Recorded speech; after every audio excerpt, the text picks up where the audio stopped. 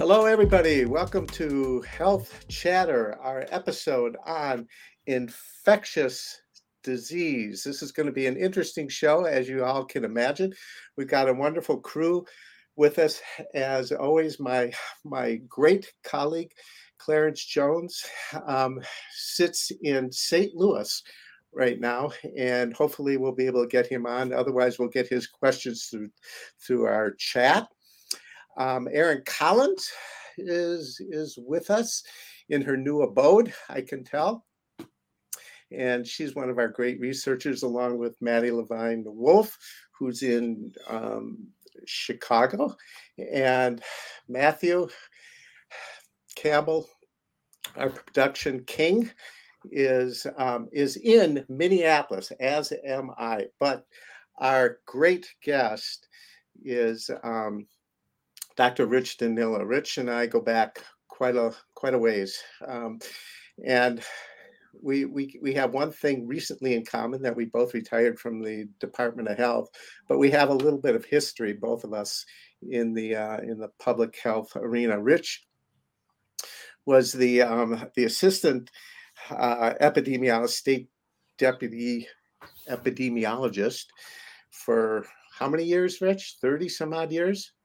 Well, I started the Minnesota Department of Health 37 years ago, and I was the deputy state epidemiologist or the acting state epidemiologist since for about 25 years. Wow. And I will tell you, there is, I have a lot of colleagues in a variety of different subject arenas, but I can tell you this, that when we're talking about epidemiology and infectious diseases specifically, there's no better. There really is no better than Rich, and we've been very, very lucky to have him in the state of Minnesota all these years. And one way or the other, he still stays connected with all the different infectious diseases that we are. I get emails from him on a daily basis with updated literature. And again, second to none. So thank you, Rich, for being with us. It's a pleasure to have you on Health Chatter.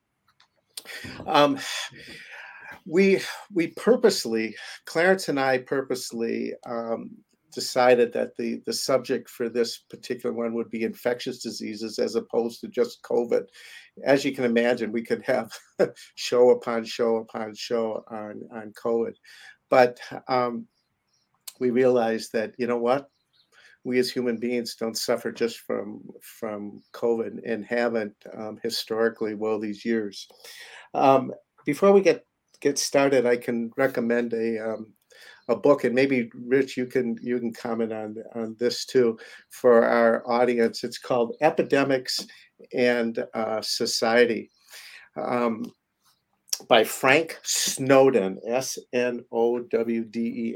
If you really want to get a really good historical perspective on epidemics, plagues, pandemics over time, it's an excellent book. And actually, it's quite interesting, even if you aren't a formal epidemiologist.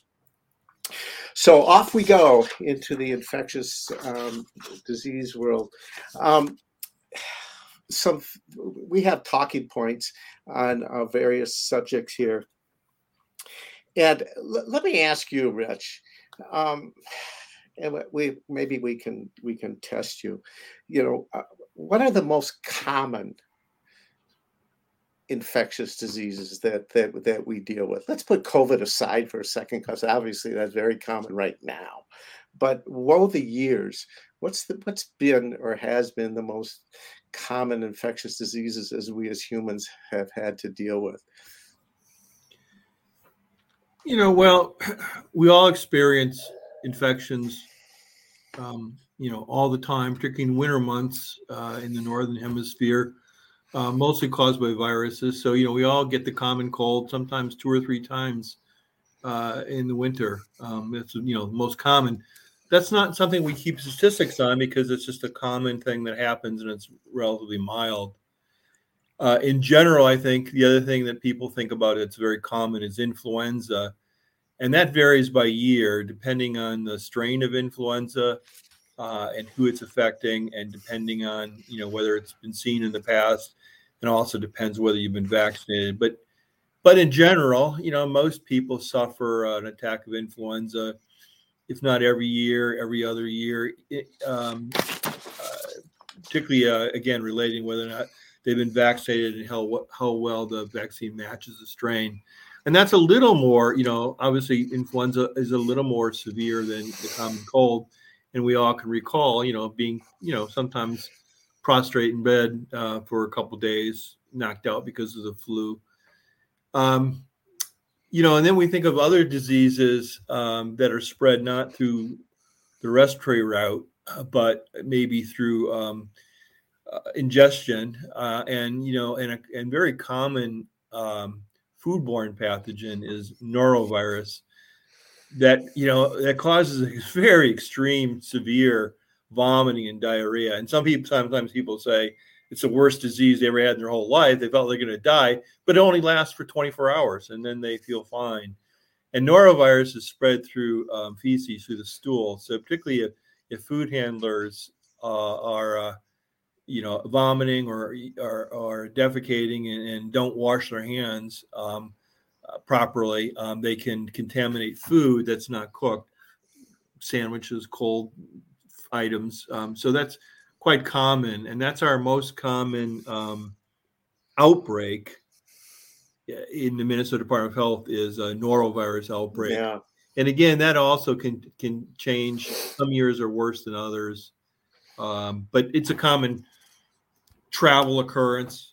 And then Yeah. also, if you do travel, you can pick up other not viruses but bacteria that are present in the environment or present in contaminated fruits and vegetables, and you get traveler's diarrhea, another very common occurrence, particularly if you're traveling. But we might get to this, but the thing about infections is that it's a small world, and it's really changed over the course of my career. And so you might travel to somewhere where we tell you don't eat raw fruits and vegetables, but that very same raw fruit and vegetable is on your grocery shelf. It was picked 2 or 3 days ago in some remote part of the world, and now in your grocery store. So those are the general common diseases, most common diseases we think of. So, it's interesting, at least from my perspective, when infectious diseases really becomes kind of an important subject matter. And we'll get to this, as it relates to COVID. People get kind of blitzed out, but we've had infectious diseases over the years. But let's back up a little bit, for our listeners. Define for us what is, in this case, epidemiology. So epidemiology is the study of disease and health status in the population. So a physician generally is one-to-one, the doctor to you, the patient. An epidemiologist, the patient is the population. Groups of people, the entire state, the entire county, maybe the entire workforce of a plant. It's groups of people, and looking at how disease occurs in that group of people. Yeah. And the purpose is to establish a cause or risk factor so we can then modify those to reduce the risk. And I've come to realize that epidemiology is a little bit of a balancing game between, on one side, how to deal with it medically and public health wise for health professionals, but then on the other hand, how to communicate effectively with the public about what is happening. And certainly we found that the last couple of years for sure. Okay, we talk about infectious diseases, we talk about plagues, epidemics, the whole 9 yards. It's interesting, based on some history that I've read, some of the historical plagues and epidemics.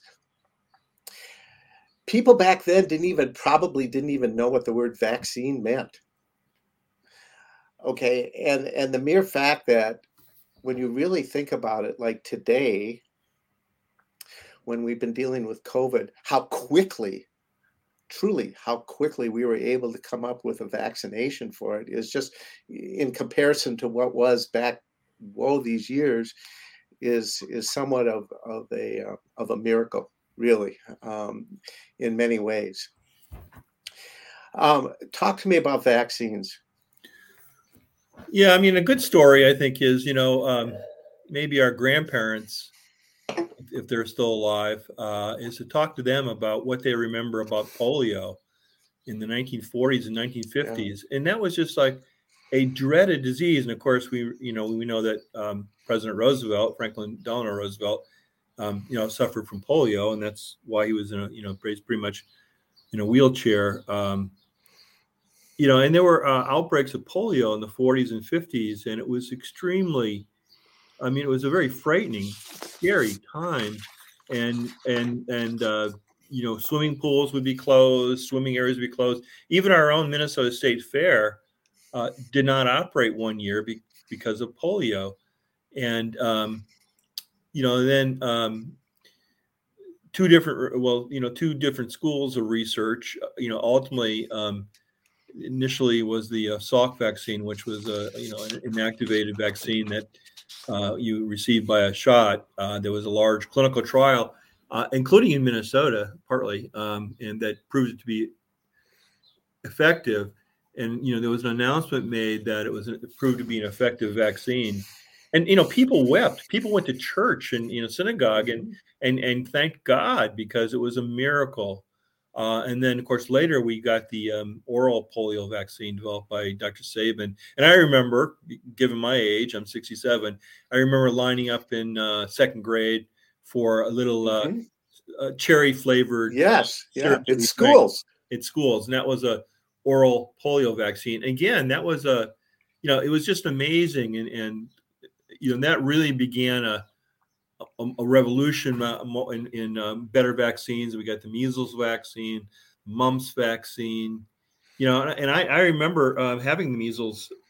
I was old enough to remember having the measles, and I can't remember. I might have been 5 or 6, and I just remember feeling like I was burning up with fever. And then we had chicken, and then later on, chicken pox vaccine, and other vaccines. So, these were all at the time when they were developed, were basically considered to be miracles, and people just, blessed the scientists and the physicians.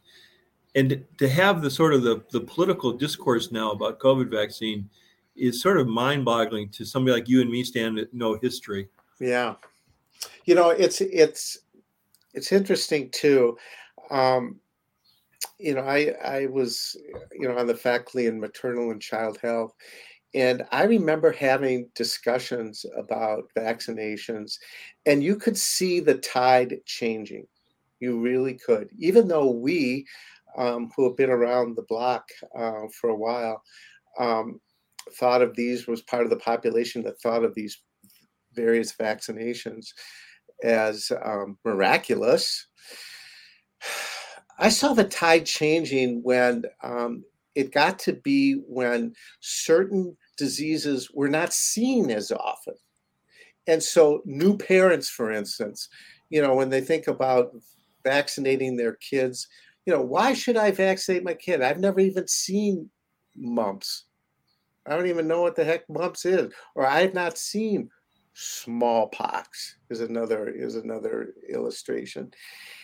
And so consequently, we see populations becoming more reticent to getting vaccines because they haven't seen the disease. There hasn't been talk about it.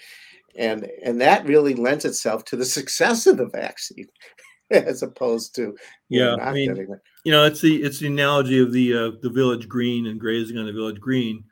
Well, and you probably heard that. I can graze my sheep on the village green because they're only eating a little bit of grass. But if everybody did that, there would be no grass left. And so, well, there is no, I don't have to worry about that disease because it really doesn't exist anymore. Well, it doesn't exist anymore because everybody's been vaccinated.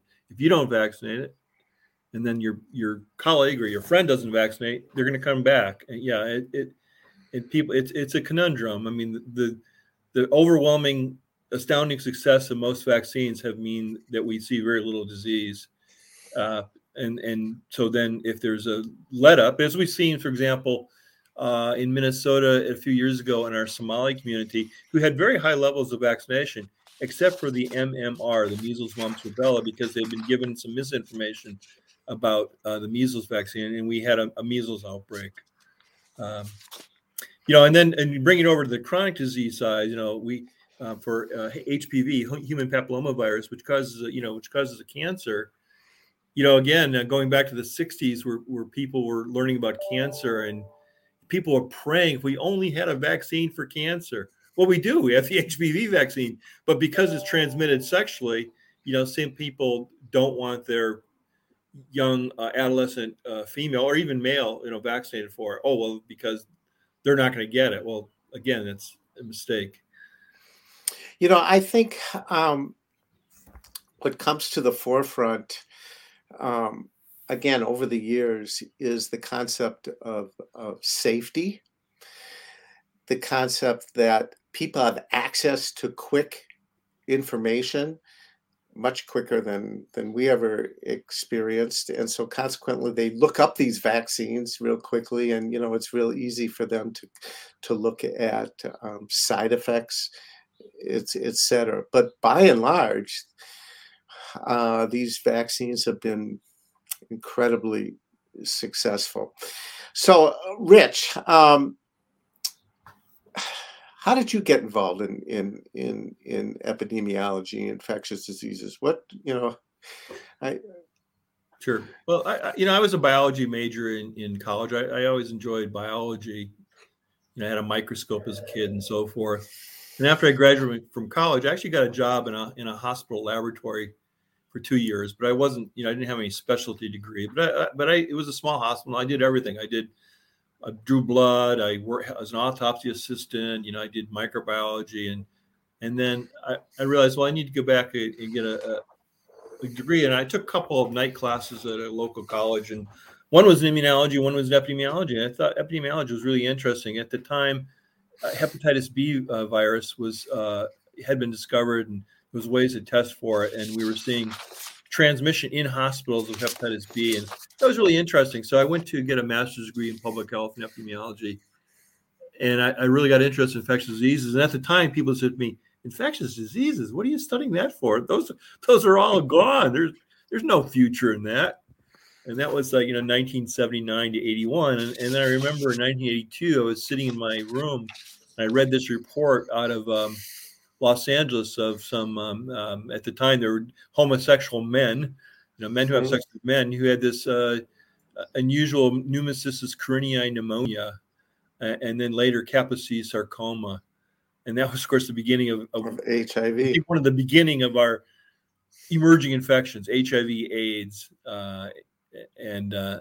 So, that just sort of started my career. Yeah. Were you at the health department then? Well, I started at the Minnesota Health Department in 1985, and in the local health department in 1983. And actually, I was hired. I was the first person hired by Dr. Mike Ostrom full time. He said, "Oh, you're going to work on daycare infections. Oh, and this new disease too, AIDS." And at the time, we had 37 AIDS cases, and when I started, and the antibody test had just been come out, and of course, that's when AIDS exploded all over the world and all over the country, and Ryan White and everything else. So my job just exploded very quickly. Yeah, I remember doing some training with Mike, just for physicians, because they were at the time were we did these road shows. Exactly. We did these road shows where usually myself or Mike, a couple of physician, and we went to, I don't know, about a dozen cities across Minnesota. So I've actually been to more of Minnesota than most native Minnesotans have been. And we would do like an all-day thing. We would do grand rounds with physicians, and we would do a local community event, lectures, maybe a local college. I would do the epidemiology, physician would do the clinical aspect, because it was a brand new disease. And particularly in outstate Minnesota, no one really had any idea. And at the time, initially, of course, it was 100% fatal, because we weren't able to look at the full spectrum of the infection, and we didn't really have any treatment for several years. At the time, I was at the Minnesota Medical Association, and so, that's when I linked with Mike, and we were doing training through the Medical Association for docs at the time. So, as long as we're on the HIV/AIDS topic, there's a lot of history there, and maybe a reflection, as an infectious disease on where it was, where it is today, and perhaps where you see it going tomorrow, For past, present, HIV/AIDS. future. Yeah, for HIV/AIDS. Yeah, well, HIV/AIDS, of course, originated in Africa, and a zoonotic disease, much like COVID-19, really is a zoonotic. Originated in animals, spilled over to the human species, and really, it's the change in the world, the behavior, initially in Africa with urbanization, long distance truck drivers spreading it, and then, of course, getting into other populations and spreading through behavior. There's a change in sexual behavior, and then male to male sex, and then injection drug users. So it spread, quite widely, rapidly, and far. And then, virtually every country on the planet now has HIV/AIDS. And for many years, we either had no treatment or very poor treatment. And so there was a lot of community activism in the United States, and it did lead to the development of now, highly active antiretroviral therapy, which basically has turned HIV/AIDS from a, infectious disease for which there was no cure, and for which the treatments were either very inadequate, poor, or very hard, to basically a manageable, treatable infection. And of course, now we even have where you could be pre-exposed, treated for prevention. So that this has been a remarkable turnaround in HIV/AIDS in the last in the last 20 years, and so you've seen the evolution of this disease. But nevertheless, it still affects non-majority population, non-white populations in the United States. It affects them the hardest, and they have the least access to information, preventive measures, and treatment, and that continues. And of course, in Africa, it remains still a very difficult situation. The world, including the United States, has poured a lot of money into Africa for treatment for HIV/AIDS, but with all of the various barriers in place, it's still a problem. And despite working on a vaccine now for 35 years for HIV/AIDS, no vaccine has been developed. Successful. Many vaccines have been tried and have failed. It's just the nature of the virus and the way it attacks the human immune system. So with HIV/AIDS, we're basically dealing with management of it. And I think, to your point, I think we've gotten better at managing it for patients, where they can hopefully assume a more normal lifestyle going forward. So, God, I remember, the Minnesota AIDS Project back then, public health initiatives that were done at the community level in order to get people more knowledgeable about this disease. People were scared, for sure. I mean, I remember Mike and I talking about the fact that no, you can't get AIDS if somebody spits in a swimming pool. Okay, I mean these types of things were common to hear about. So we have a couple of questions here. You kind of alluded to the fact that infectious diseases have become more prominent just because of how small the world is now. Is that a major consideration now? It's, in other words, how we transportation across the globe. Yeah, in my short career, it's hard to talk to young people because they don't quite understand. But when I started, it's true that HIV/AIDS took several years to reach the United States, but it's true that today, literally, someone could get on a plane, and go to some remote part of the world and get exposed to an infection, either from an animal or from another human, and be back tomorrow, in Minnesota, able, and it could be an individual single case, some rare disease, but it could be an infection such as SARS-CoV-2 causing, COVID, and start spreading it. And we see that over and over and over again. I'll give you example after example. West Nile virus, for example, didn't exist in this hemisphere, in the Western Hemisphere. And either a mosquito hitchhiked a ride on a jet from the Middle East and landed at JFK Airport, or perhaps someone illegally imported a bird. And I've seen photos of people that have had birds stuffed down their pants, in a flight coming from Africa or Europe. And it's established itself in Queens, in New York City, and then within a year, it had already traveled by birds and mosquitoes south. And within 2 years, it was already down to Key West. And within 3 years, it had reached Minnesota. And of course, now it's in all 48 contiguous lower United States. And that's just one example. And then you might remember Zika virus, which came out of nowhere and then, moved across the Pacific islands, eventually to South America, and caused, tremendous, congenital malformations. And that's all from, those are like pests traveling, but people travel as well. Example after example after example where that's true. And then, of course, and alluded this earlier about food, where food travels and, what you eat, whatever the meals you eat today, could have come from 14 different countries, right, in one meal. And, the fruits, the vegetables, the ingredients. It is again, it sounds so trite, and I sound like an old timer, but it's really happened in my lifetime. That travel of people and pests and pets and products is rapid and moving all the time, and that's how infections have spread. 100 years ago, 200 years ago, it was by ships, and it might take weeks or months to reach our shores. Now it can happen literally within 24 hours. Right. Hours, yeah. So let me ask you something. And monkeypox is another example. I mean, that's just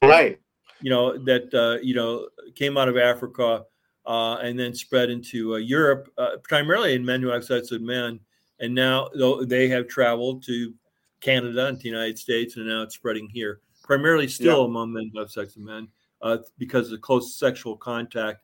And it's been associated with sex venues like bathhouses and parties and so forth. So we have monkeypox here now in Minnesota. I know that there are some cases that have showed up. I don't know how many, but I know a few for sure. So let me ask you something. I guess maybe lessons learned, and then I want to also start a little bit on COVID. Lessons learned as far as kind of communication process. What did we learn from for instance, from the HIV/AIDS issue that was similar, maybe, as far as communication is concerned, to what we're dealing with today, presently, like with COVID? Or are all these infectious diseases have different communication that we have to get out there? Yeah, HIV/AIDS taught us our first, risk communication messages, and it really, there were several, like Peter Sandman is a well-known risk communicator, about taking health information and putting it into a package for risk communication. So early on with HIV/AIDS, there was reluctance because it was being spread. Highest risk was receptive anal intercourse. No one wanted to talk about anal intercourse, in the public. Yeah, I think we've gotten over that. And then on the reverse side of that, there was this tremendous fear about HIV/AIDS. like you mentioned, spitting in a pool, or going to, or Ryan White going to school with another child with HIV/AIDS. Yeah. So we learned about trying to present the facts as we know them. Recognizing and saying that this is as what we know today. It might change tomorrow, and it did change with COVID. We'll get into that more, but initially it was we wanted masks to be reserved for our healthcare workforce. They were in short supply, so we didn't advocate wearing a masks. And then they switched, and people say, "Oh, see, you scientists don't know what you're talking about." Well, my retort to that was, "Yeah, remember when all the time scientists said the Earth was flat, and then they changed their mind. You can't believe anything they say." Well, science is constantly changing, and so risk communications has to be nimble to change along with as what we know about the science. But also we must be transparent. And one of my latest thing, which just happened yesterday, I've been kind of arguing with people about, the reluctance to say that most of our cases, if not all of our cases of monkeypox, are associated with men who have sex with men and or their household contacts. Now, it doesn't mean that it's only real. It's because they just happen to be exposed and it's skin-to-skin contact. It is going to change, but we can't stigmatize one group. Well, it's not stigmatization. You're in fact doing a disservice by not telling men who have sex with men, particularly those that might have been traveling or in these venues, that they're at risk. Peter Salmon just wrote about this yesterday, saying that, be transparent with the facts, tell the facts as you know them, let people know that things might change. And people will accept that. If public health or health authorities try to hold back any information and then later say something different, you just lose credibility. So those are some of the things I think we learned over the last few years, both with starting with HIV/AIDS and with other infections as well. Matthew brings up a good point. There are certain infectious diseases that carry a stigma with them. HIV certainly is one of them. Monkeypox could as well. Whereas other infectious diseases like COVID, affects everybody just almost. Yeah, but of course, remember, COVID started off with a stigma against. That's true. China. I mean, we certainly saw that. Absolutely. The incredible discrimination against anybody that was from China or even looked Asian, and we saw it even here in Minnesota. One thing that, let's get into COVID. All right. So kind of, when I say past wasn't that long ago.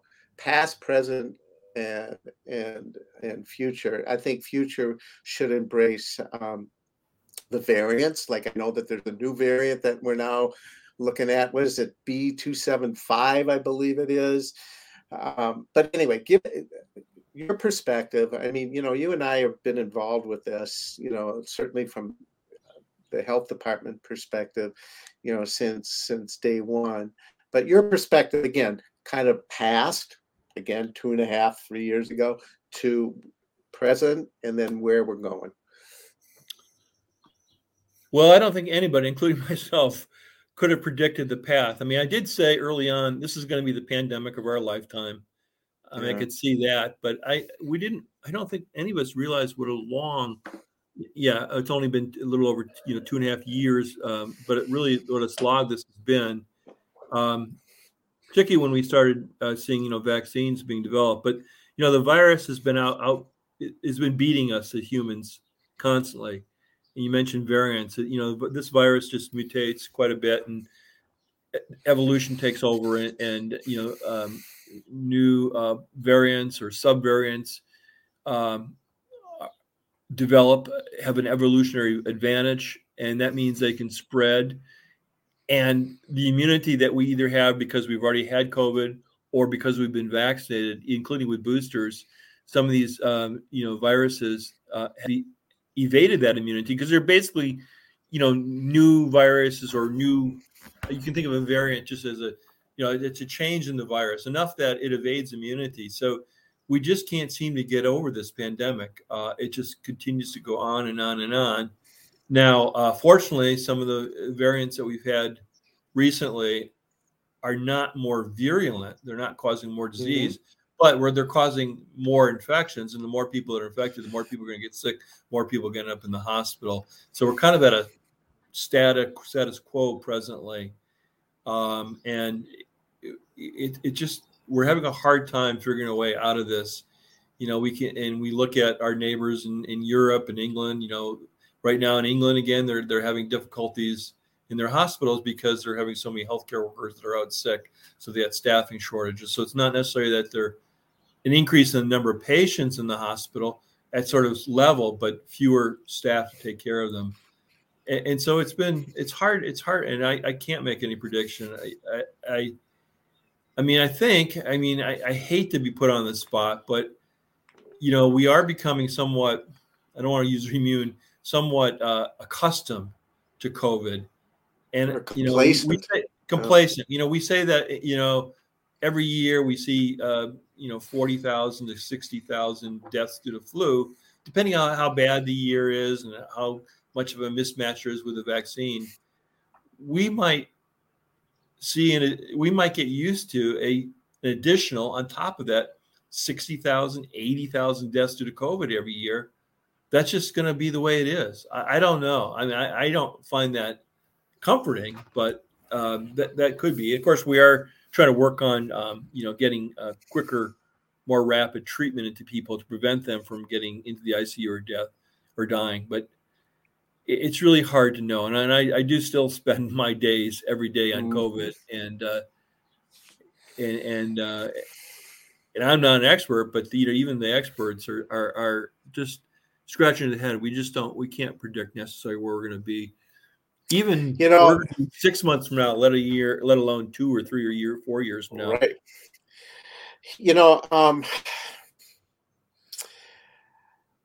It's almost as though COVID is like the disease that's on top of everybody's head. I get it, and I understand it.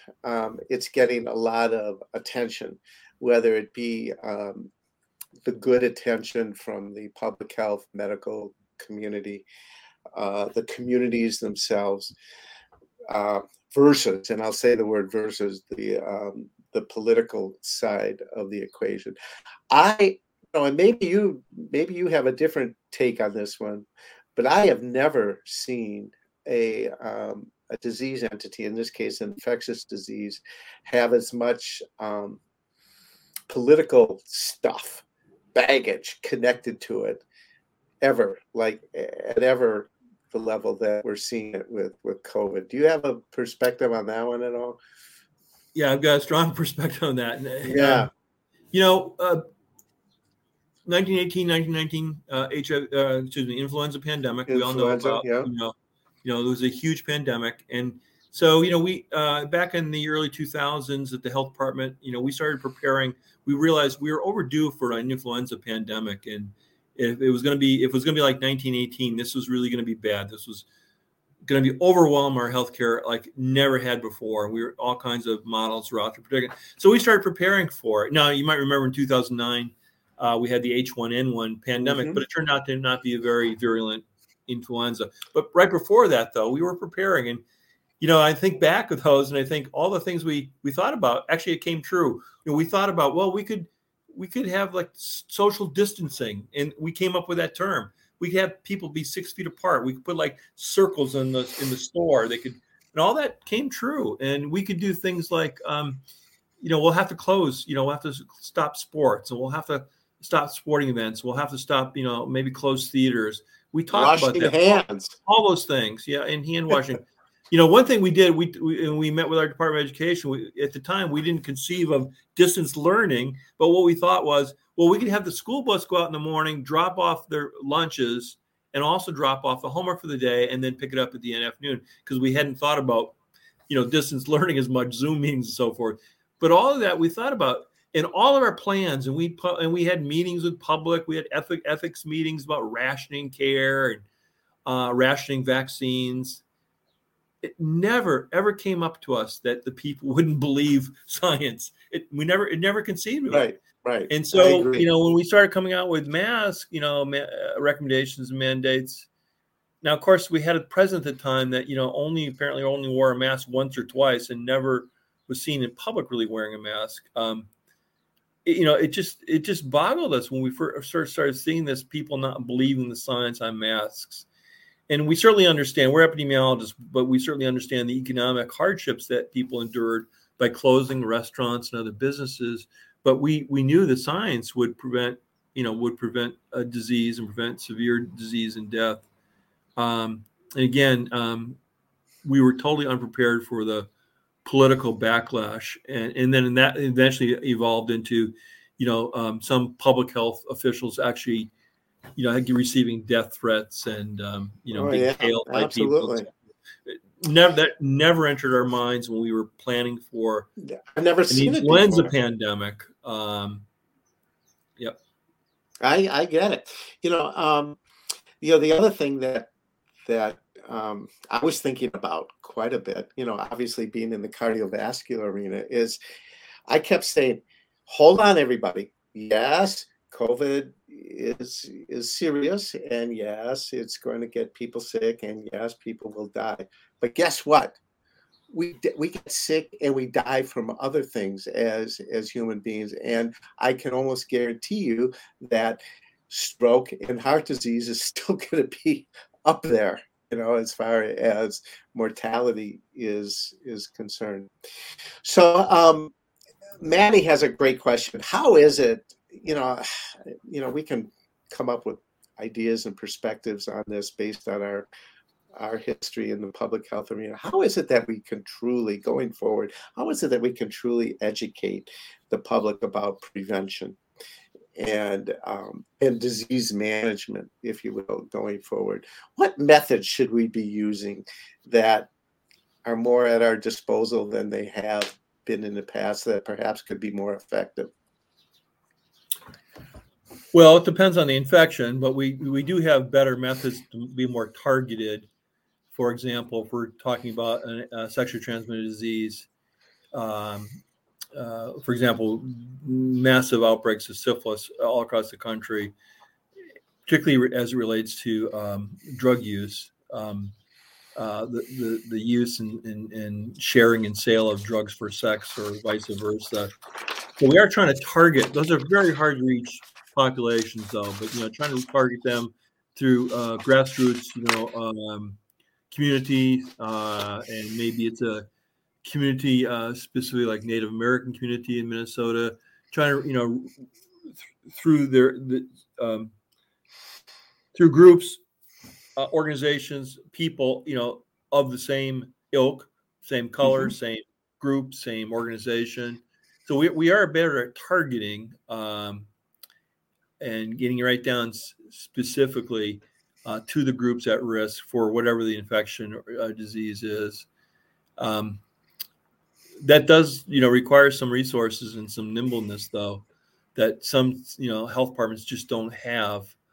They just have more of the traditional, one size fits all approach, which may not work. Yeah.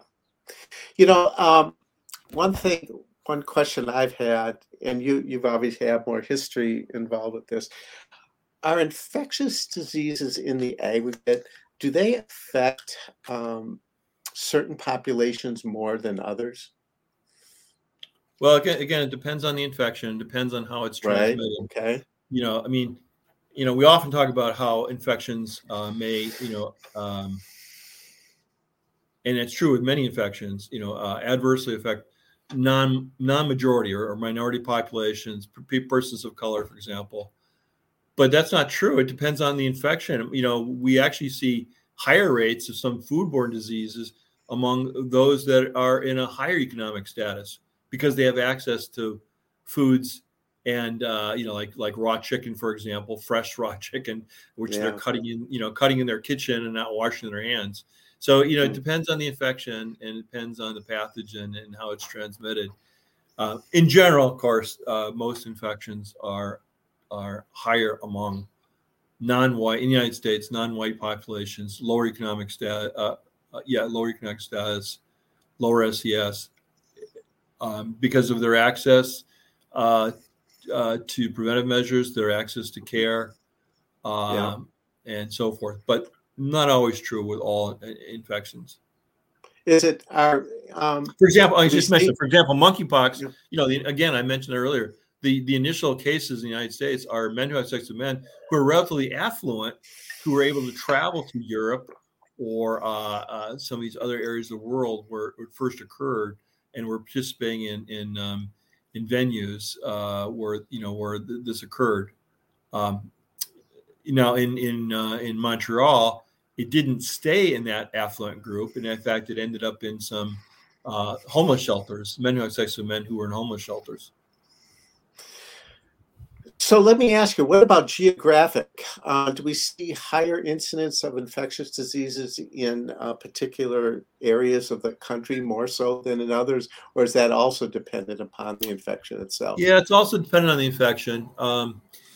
Again, I think syphilis. We were on the road to eradication about 10 years ago, and now that has tremendously rebounded, starting in men who have sex with men, but then spreading among heterosexuals, including women, including now congenital syphilis cases.